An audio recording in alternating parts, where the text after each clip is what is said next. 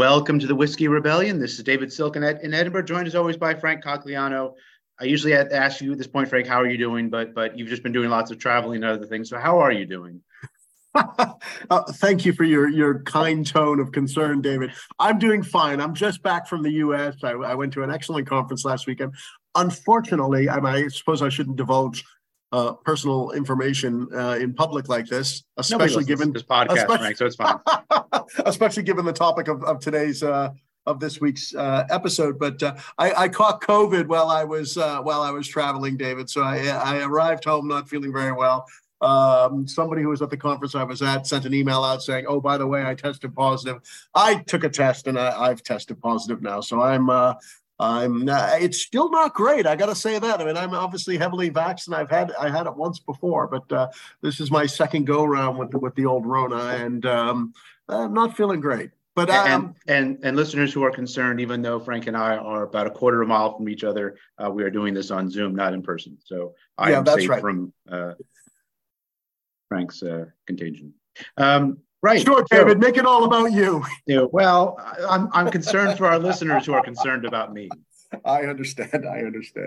Right. Anyway, so artificial intelligence right now is either the great promise for civilization and the future as we know it, or the greatest threat to democracy and higher education and 12 others, and the economy and 12 other things. So we're going to talk about the history of AI and the state and future maybe of AI to the extent that we can talk about any of those things.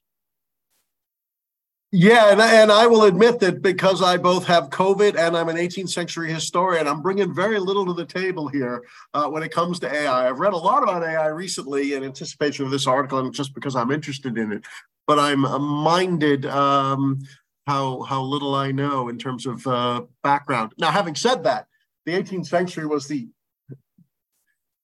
at one level, the age of reason. It's when people are seeking to apply knowledge to improve humanity. A lot of the kind of principles that underline AI were laid down, or at least are claimed by intellectuals in the 18th century. I mean, I have thought, as I prepare to undertake this role at Monticello, I need to prepare for the inevitable question, what would Thomas Jefferson have thought about AI? Well, I think actually there is an answer to that. Or at least what Jefferson's contemporaries thought of AI. Do you know about the Mechanical Turk? I don't know about the Mechanical Turk. Okay. Tell us about the Mechanical Turk. This was a device that was built in 1770. It was built in Vienna, but then it tours around the world, including to the United States, for over the next 84 years. And it was advertised as a chess playing robot. They didn't use the word robot because they didn't have the word robot. This chess playing automatons is the way they would have described it. And it was a large box and with a chessboard on the top and a sort of a mannequin with two arms, a chest, a torso, and a head, and a turban. It was dressed as a person from the Ottoman Empire or something. So that's why it's called the Mechanical Turk. And it would play chess. And they would take around on tour and they would open it up and they could see all the gears inside and whatnot. And they open up the front and the back and you could see through it and all the works that supposedly helped this machine play chess. And it was a fabulous novelty. Napoleon played against it. Ben Franklin, when he was in Europe, saw it and was amazed by it. It comes to the United States in the 1820s. It tours around the East Coast, goes to New York City and Philadelphia and Boston and Baltimore. Charles Carroll, the signer of the Declaration of Independence, he plays it and he beats it. Edgar Allan Poe saw it when it visits Richmond and writes a very famous essay about the Mechanical Turk. Spoiler alert, there wasn't a machine that played chess. It was a guy or a series of guys they hid inside the mechanism who actually played the chess for the robot. But this idea that you could have a machine that could play chess was actively debated. Some people really bought in, many people for 84 years, bought into this idea that they could create a machine that could do this, they thought, very human activity, or very, intellectually sophisticated activity of playing chess, one that required you to match minds with other chess players. So how long did it, I mean, surely the secret, the fact that there were people inside this thing playing chess must have come out pretty early. I mean, they're surprisingly not, right? I don't believe it. Well, there were people who were saying, like, look, there were rumors, but there was no evidence, because the guys who were displaying it would open it up and show you, look, there's nobody in there. Here's all the you can see all these wires and gears and things. And then they closed the box up, and the thing would start to play chess. So was it a grift, though? Were they making money off this? Oh, to be sure, they're making money. Right. And I think originally it was made as something to impress the court in Vienna, but I think once it goes on tour, it's a money-making enterprise. This is sort of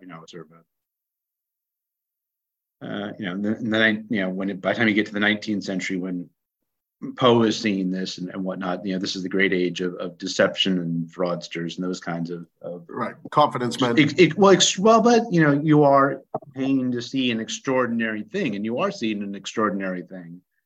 You're also seeing basically a chess match with one guy hidden inside a box.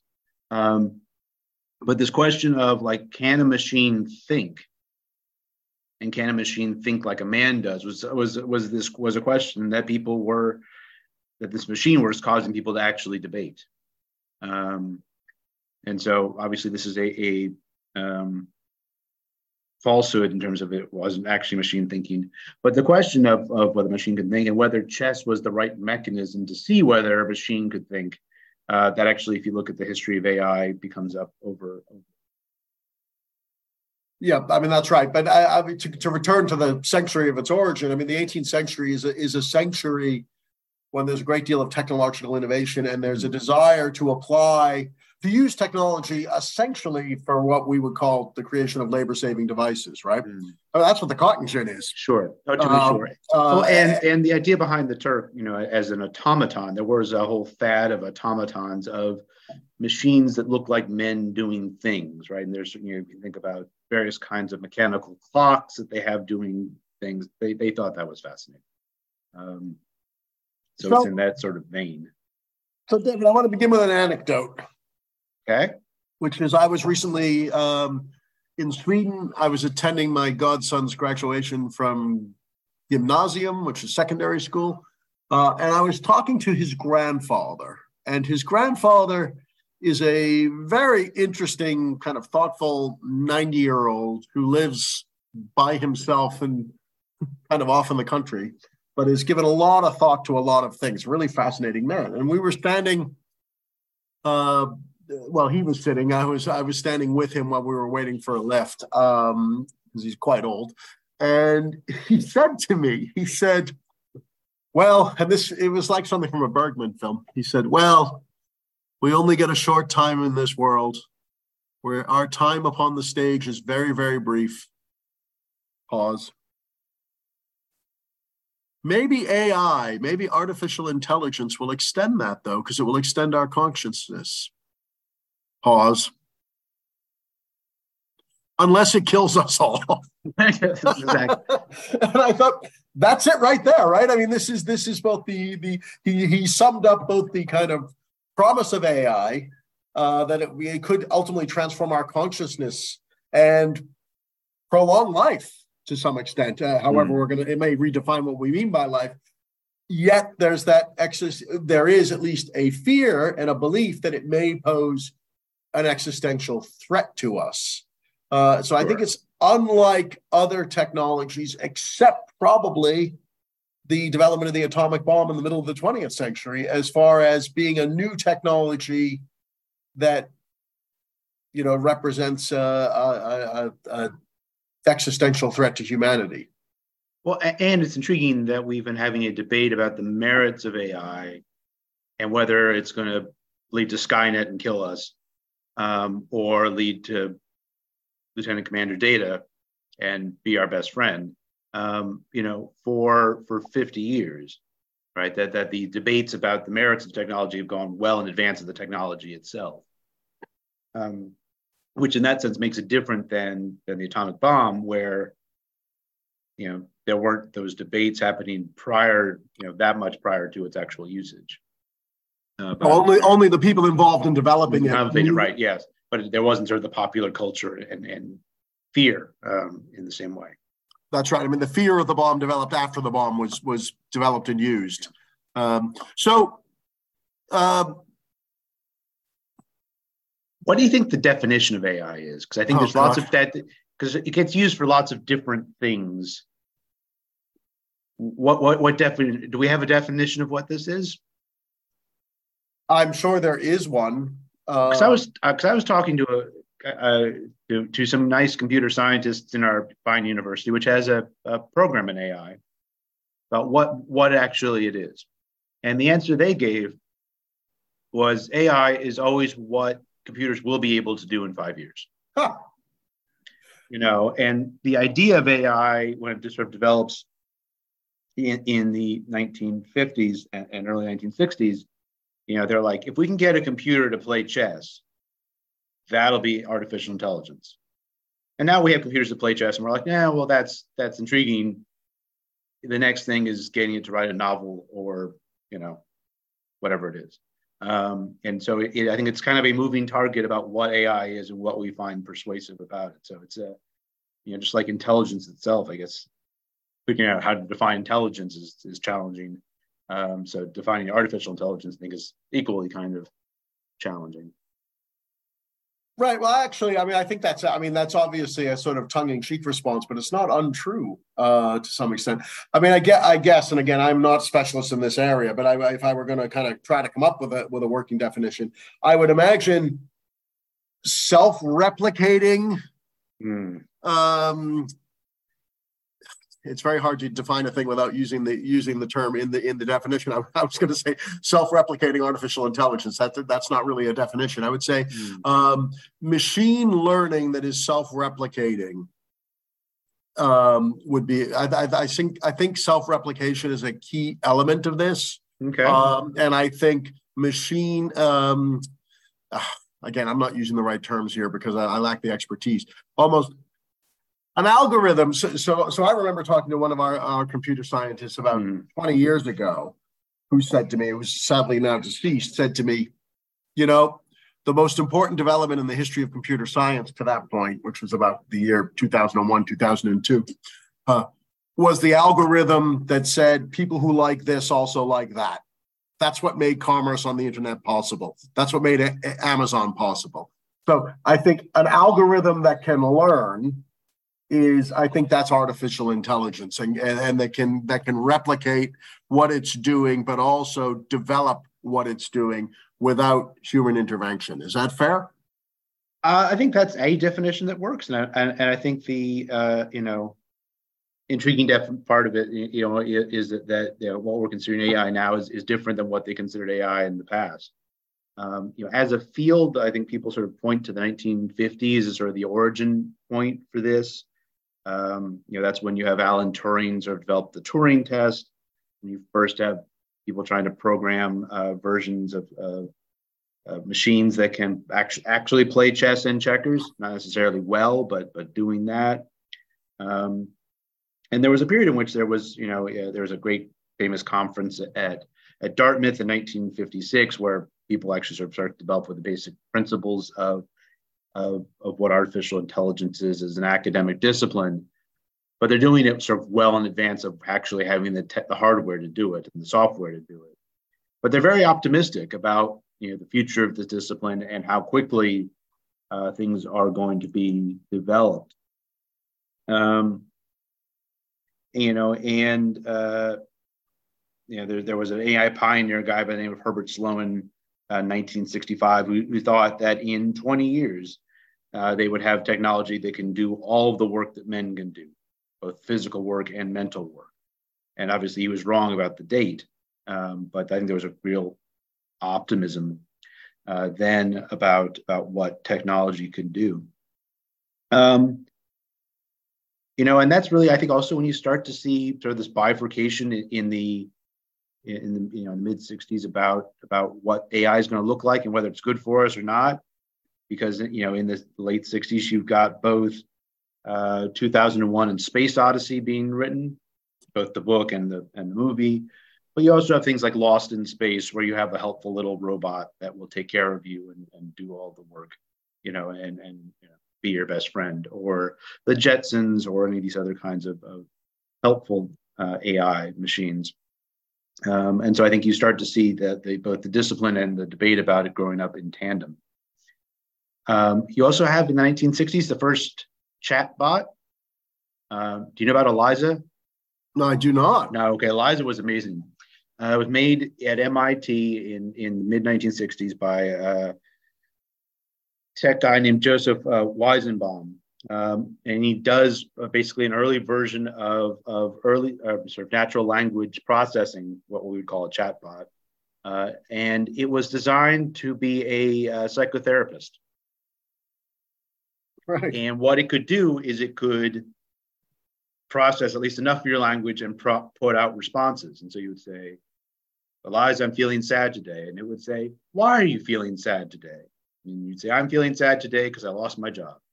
How does losing your job make you feel? Right. And then it would sort of do that kind of psychotherapy, able to process enough of the language to respond in a moderately intelligent way.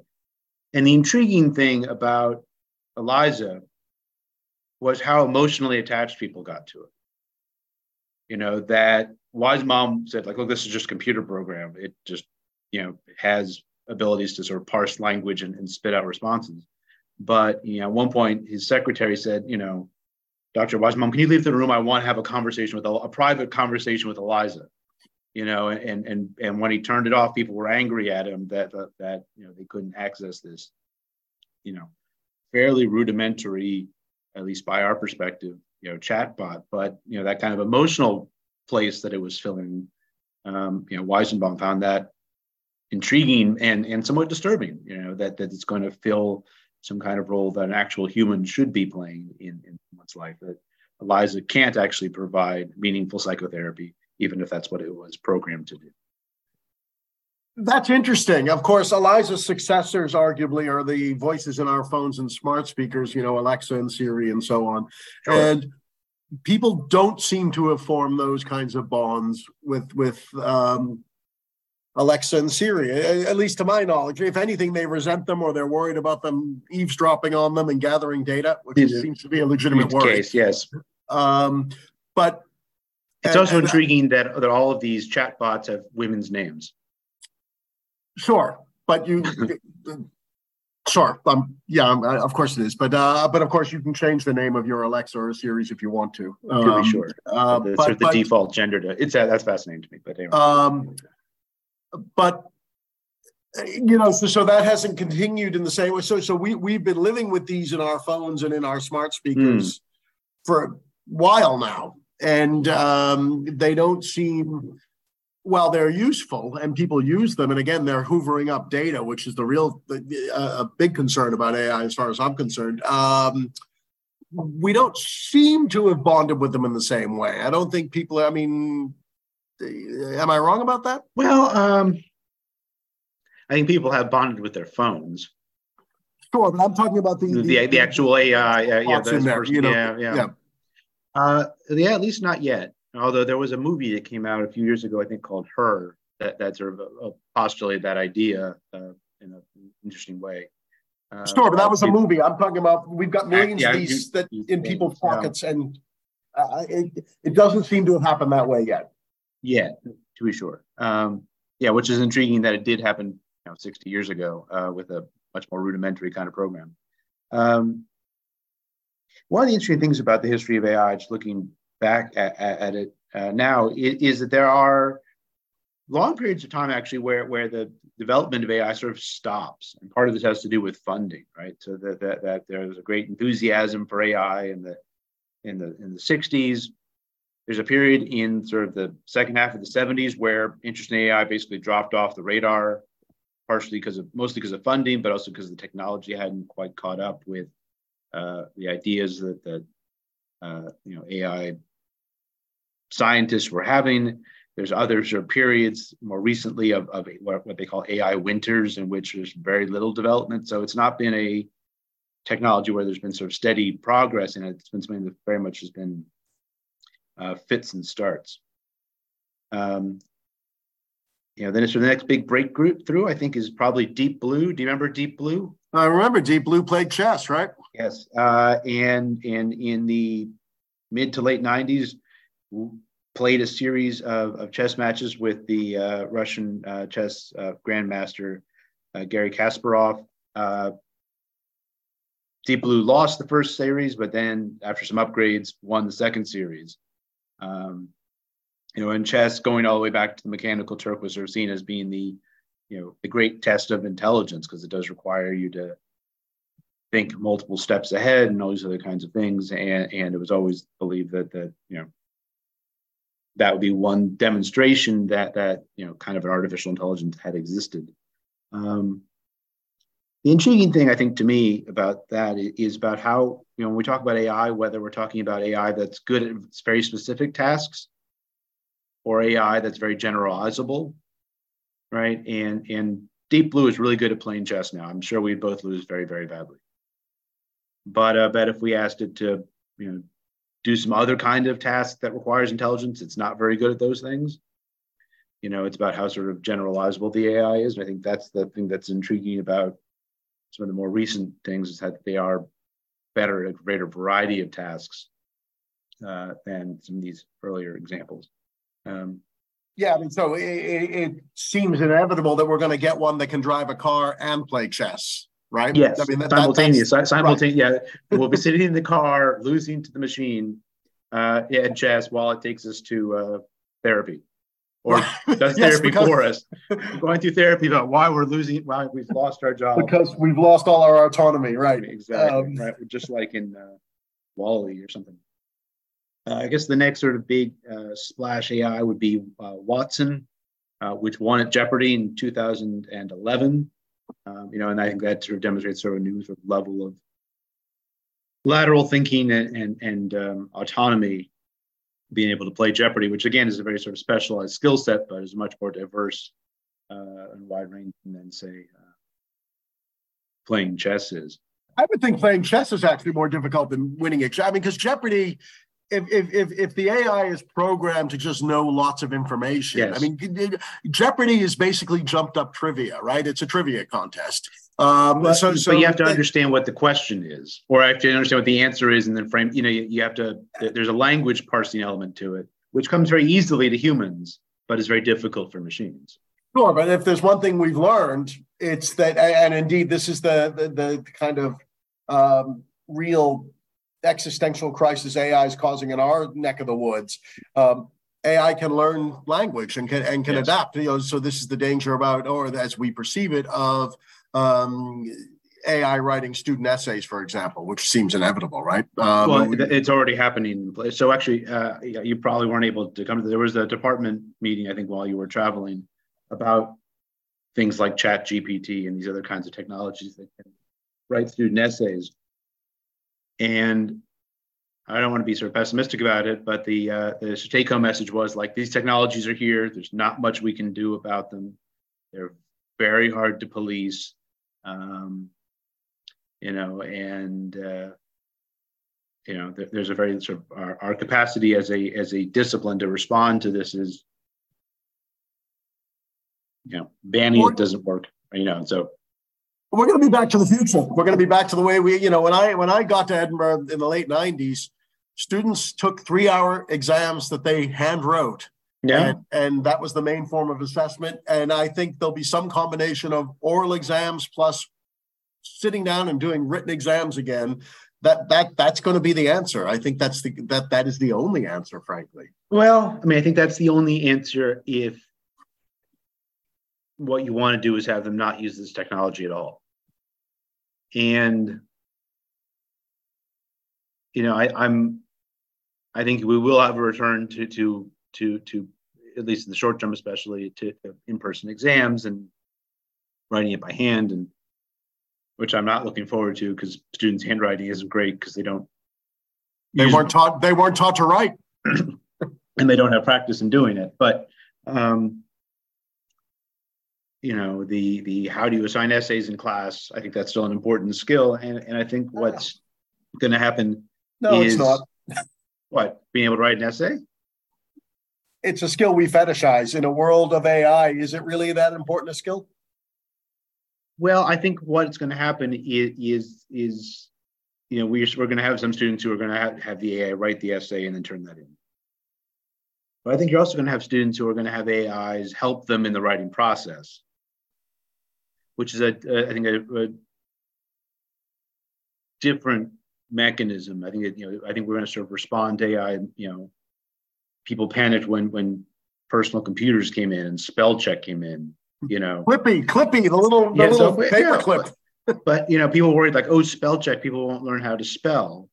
Well, it's like, first off, spelling isn't all that important ultimately, and people do learn how to spell, even if the spell check maybe not as well, but it doesn't really matter because do they really? Well, I mean, we know that there are letters and they go in a certain sequence, and you'll figure it out. But as a skill, that's not really all that necessary. Much in the same way as doing certain kinds of long division in your head is not important anymore because everyone has a phone with them all the time.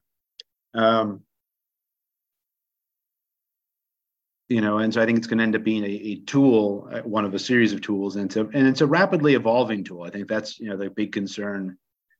President Biden met with a bunch of AI people last week, and Congress has had a series of hearings with various AI people about the future of this, and part of it is what the responses of various governments is going to be very challenging because what they're regulating is going to be very different by the time the regulations come into place than it is now. That the technology is changing at an order of magnitude that greatly outpaces the ability of governments or regulatory bodies to deal with it. Not least because one only has to think about some of the hearings when tech people have been brought before Congress, and the fact that the senators who are doing the asking the questions don't know what they're talking about. They're the wrong demographic, frankly, to really understand this. We're the wrong demographic almost to ask these questions. So I think there's that. There's also the fact that whether government oversight will work, especially because this technology is advancing around the globe, and some governments are pursuing it. All governments are pursuing it, and they'll all do it to protect and promote their own interests and ends. But of course, this can be weaponized, as we know, and so it's going to be very, very difficult to regulate this. It seems to me. No, I think that's right. But I think there's all these governments are talking about it, but the fear is if you put some dampers on it that other countries won't, and then they'll have better toys than we do. That's right. What effect do you think it's going to have on the labor market? I think one fear that people have of AIs is that this is going to take everyone's jobs and leave us all dislocated by the technological change. Is that something that we should be afraid of? Yeah, absolutely. Okay. I mean, and technology has been disrupting the labor market, forever, but certainly since the wheel. That's a characteristic of the Industrial Revolution. Cobblers were put out of work by factory-made shoes, and to some extent, now they're coming for us, David, because it's the people in the knowledge economy who thought they were protected who aren't so safe. So I think it will be disruptive. Having said that, there's still stuff that people need to do. Our economy seems largely in many parts of the world, and certainly in the developed world, to be based on selling each other coffee. Yeah. And I guess that will still happen, and people still need to grow coffee and ship coffee and do all those things. So I don't think human labor will disappear. I read a really interesting and frankly sad article yesterday in preparation for this from New York Magazine about the human labor that underpins AI. So data entry and the unbelievably tedious work that's being carried out by thousands and tens of thousands of workers, probably hundreds of thousands of workers, often in developing countries, often for very poor wages, just doing coding, looking at video and coding, because AI is about accumulating and aggregating data, and that data, a lot of that data still needs to be entered. And the one of the examples in that article that really stuck with me rather, is that do you remember when Google was first, or I think it was Google, was experimenting with self-driving cars, and somebody was killed?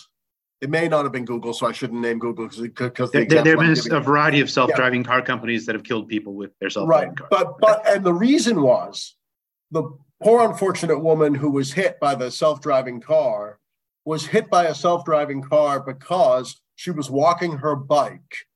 And so although the self-driving car, the AI, had been trained not to hit cyclists and not to hit pedestrians, it didn't recognize what a person walking a bike was. And that was because nobody had entered that yet. Now, they will eventually. I'm sure they probably already have. But the point being, and the point of this essay being, there's still a huge amount of kind of very low-paid human labor that sustains AI, let alone the kind of human labor that goes into sustaining, I wasn't being entirely facetious about coffee, our service economy, and the fact that people still require, I guess, AIs could be trained to make coffee for you. Yes, and do the little design in your foam. But whether it's worth probably it, better than we can. Yeah. But whether it's worth it, is debatable. So I don't think. Yeah, I mean, we always have Jean-Luc Picard saying, Earl Grey hot, and it comes out of the replicator. But I don't think we're quite there yet. So I don't think. I think it's a disruptive force in the labor market. I think its implications are probably. Or the dangers of it are more are grander than that. I think there's always been disruption in the labor market, and people adapt and will continue to adapt because they will have no choice. And I should say, we will have no choice. I mean, this is coming for us too, David. To be sure. But I think that AI's bigger promise and bigger threat is at a kind of macro level, unsurprisingly, because that's what it's all about, right? So in terms of medical advances and being able to process information much more quickly than humans can, AI has great promise, you can see in the treatment of cancer, for example. On the other hand, I read an article in preparation for this in the Atlantic, and the headline was, "Don't give AI the nuclear codes." And the reason for this was, it talked about they saw Terminator and they decided, no, that's a bad idea. Well, they talked about a wargaming scenario that was done in some think tank, and they brought in people who, kind of retired generals and heads of state and diplomats, people who deal with international crises. And one of the options available to them as the war game played out was bringing in AI to make decisions. And the scary conclusion was these people who, quite sophisticated in this area of thinking about human conflict and how it develops, almost always opted for that because it became the thing you needed to speed things up in order to make decisions more quickly than your adversaries. And the concern of the author of this article, and I wish I could remember their name now, was basically, in almost every scenario that seemed to be the right option. But then once you take command and control of nuclear weapons out of human hands, the potential for mistakes, well, the apostles of AI would say the potential for mistakes goes down. The critics of AI would say, no, it rises because AI might make decisions that's good for AI, make the correct decision, which is not necessarily good for humanity. And that's an apocalyptic version, but that's the paradox we run into militarily is if you're fighting an enemy that is using AI for lots of things, you need AI to have the response time to be able to deal with that, and then that leads to dark places. That's right. I mean, the thrust of this article, one of the points it made was, look, at the beginning of the nuclear age, leaders had hours to make decisions. Then it was down to an hour when it might have been ICBMs or and now it's minutes. But as that window for making decisions shrinks because of technology, and it is shrinking, AI becomes essential to making those decisions. It's the only way to do it. And then we've got basically Deep Blue playing chess with Eliza or whatever, right? The challenging bit, or one of the things that's challenging, I think, for a lot of people now about the AI that we have today versus the AI that we had a generation ago, is that we don't, even the people who are building some of the AIs today don't know exactly how it works. That the mechanisms that the machine uses to make the decisions it does, and the sort of the interior logic of AI is not the same as it was with Deep Blue. I mean, so Deep Blue, the programmers could say, look, what we do is we teach it the rules of chess, and we teach it to calculate all the possible outcomes of different moves people make, and then, make the decisions that sort of reach a certain kind of algorithmic logic to them. Now, when you're having an AI, how does an AI produce the particular outputs it does today? The way that machine learning works, and the way that these large language models work, the interior of what the machine is doing and how it's reached the conclusions it's reaching, the people who are doing the programming actually don't know. I mean, a good example of this, I heard one person discuss, is one of the big challenges for AI over the past 30 years is to get machines to be able to distinguish pictures of cats and dogs, right? Both cats and dogs have fur and 4 legs and a tail, but they come in a variety of different shapes and sizes. But any human child can say that's a cat and that's a dog. How do you teach a computer to do that? The way they did it was by feeding in millions and millions of pictures and say, these are all cats, these are all dogs. And now the machine can do it.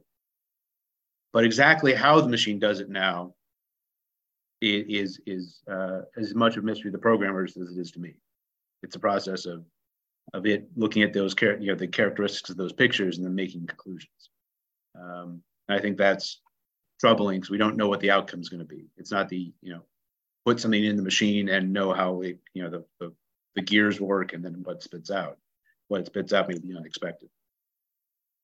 Yeah, and that suggests so a major theme. You're right. We've been thinking about AI for a long time in the popular culture and in the culture and in kind of in philosophy as well for decades.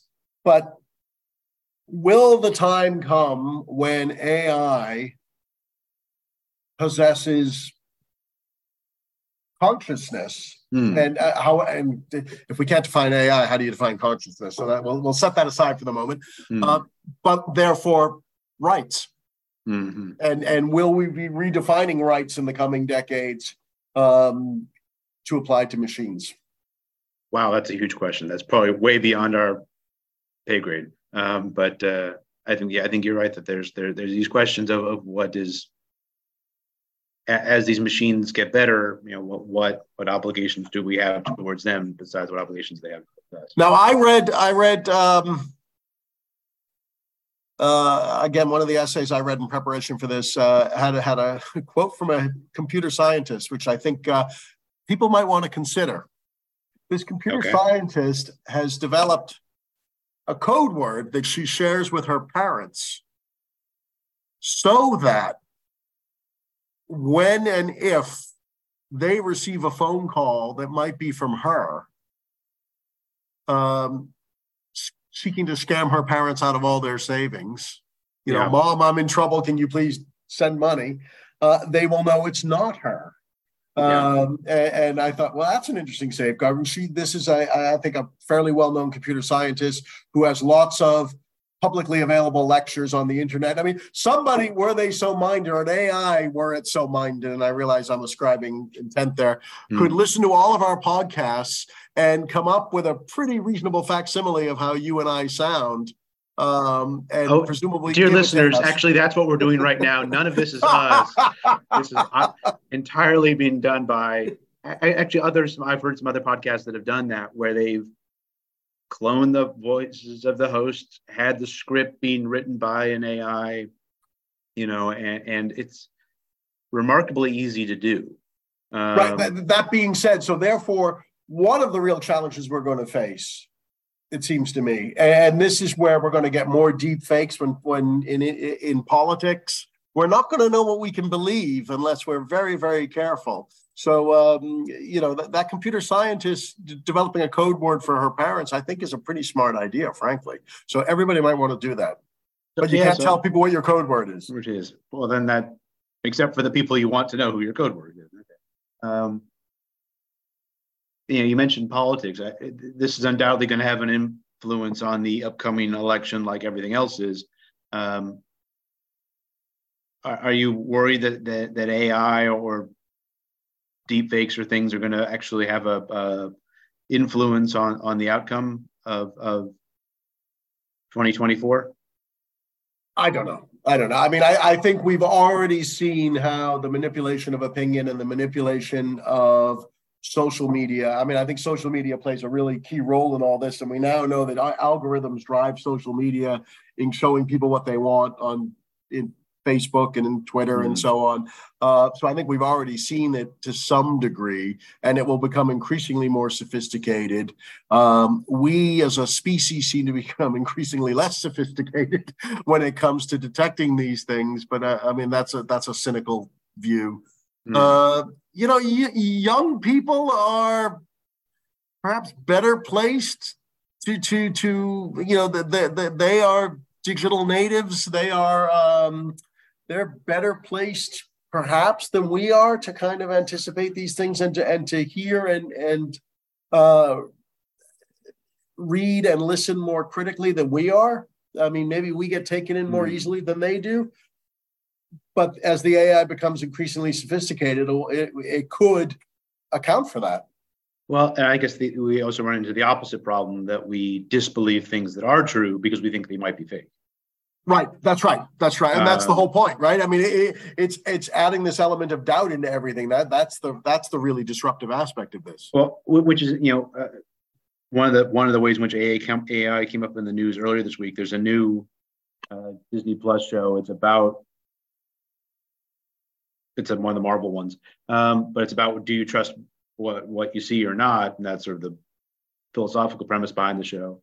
But there was some outrage because the opening credits were entirely done by AI, and the artwork that they use, usually that they hire 30 people to do it, and they hired 3 people and a computer to make the opening credits. People were upset about the way in which jobs were being lost, ostensibly from artists and creative types to a few people and a computer. That being said, the credits look good, and it's hard to know what the future and all of that. Well, and I mean, CGI, for example, transformed filmmaking. Yeah. More worrying from my perspective when it comes to popular entertainment is basically we've got the algorithm that gives us, okay, if you like this, you'll like that. And that's why we're going to be on the 795th Marvel Cinematic Universe movie. I liked it in the beginning, but now I'm just thinking, Jesus, more superhero movies, that's all we get now. And that's not good. I mean, it's stifling creativity and what we're able to see. And basically movies suck now because of algorithms.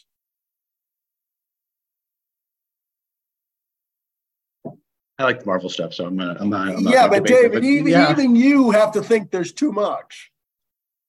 I'm more nerdy than you are in that respect. Once you walk away from the Marvel Cinematic Universe, food tastes better, colors look great. It's just, I don't care. I don't want to keep up. There's so much of it, and essentially that's the people who like this also like that algorithm. To be sure, right. Giving us more of the same. Well, I think Hollywood's always worked in that respect. That's why you had, Hollywood popping out, 2 Westerns a week back in the 60s. So take it for what you will. Right. Well, we will see whether this podcast is replaced by a series of machines in the near future. That's, entirely likely. It may even be better. Hard to say, because they're probably smarter than we are.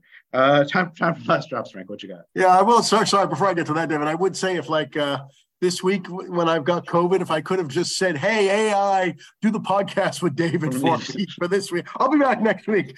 There is an appeal to that. Last drop. I want to recommend the latest series of Slow Burn, the podcast, which we've talked about many times in the past. It's up to its 8th series, and the 8th series concerns, it's 4 episodes, concerns the life and times of Clarence Thomas. And at least really, up through his confirmation. Yes, yeah. And it's really, really excellent. And it's great. And it's a great sort of example of podcasting and journalism as history, because Thomas has led a very, very interesting life. And they do some, I mean, it's to some extent traditional journalism. They're going and interviewing Thomas's mother, for example, and she's lovely. The recent series of Slow Burn concentrating on Clarence Thomas is highly to be recommended, or to be highly recommended. Yeah, it is really excellent. I highly recommend that as well. What about you, David? I want to recommend The Diplomat, which is a streaming series with Kerry Russell from The Americans. The premise of the show is that a lifelong State Department employee gets appointed to be the ambassador to Great Britain, which is not usually how that position gets filled. But there's all kinds of spycraft involved and machinations behind the scenes. It's very well done. It's a very binge-worthy kind of thing. That'd be good for you in your convalescence, Frank, of something to distract yourself from not feeling well. As a show about Americans in Britain and politics and all the kinds of things, it's definitely worth watching, and has some interesting commentary on contemporary politics in both Britain and in the U.S. There are some slightly veiled, but not particularly veiled, references to contemporary and near contemporary political figures. So excellent. I want to recommend that. All right, Frank, hope you feel better. Till next week. Thanks, David. Cheers. The Whiskey Rebellion is hosted by David Silkenett and Frank Cogliano. David is a senior lecturer in American history at the University of Edinburgh, and Frank is Professor of American History and Dean International for North America at the University of Edinburgh. The Whiskey Rebellion is available on iTunes, Stitcher and Podbean. You can follow the show on Twitter at Whiskey Rebel Pod and like the show on Facebook for updates about current and future episodes.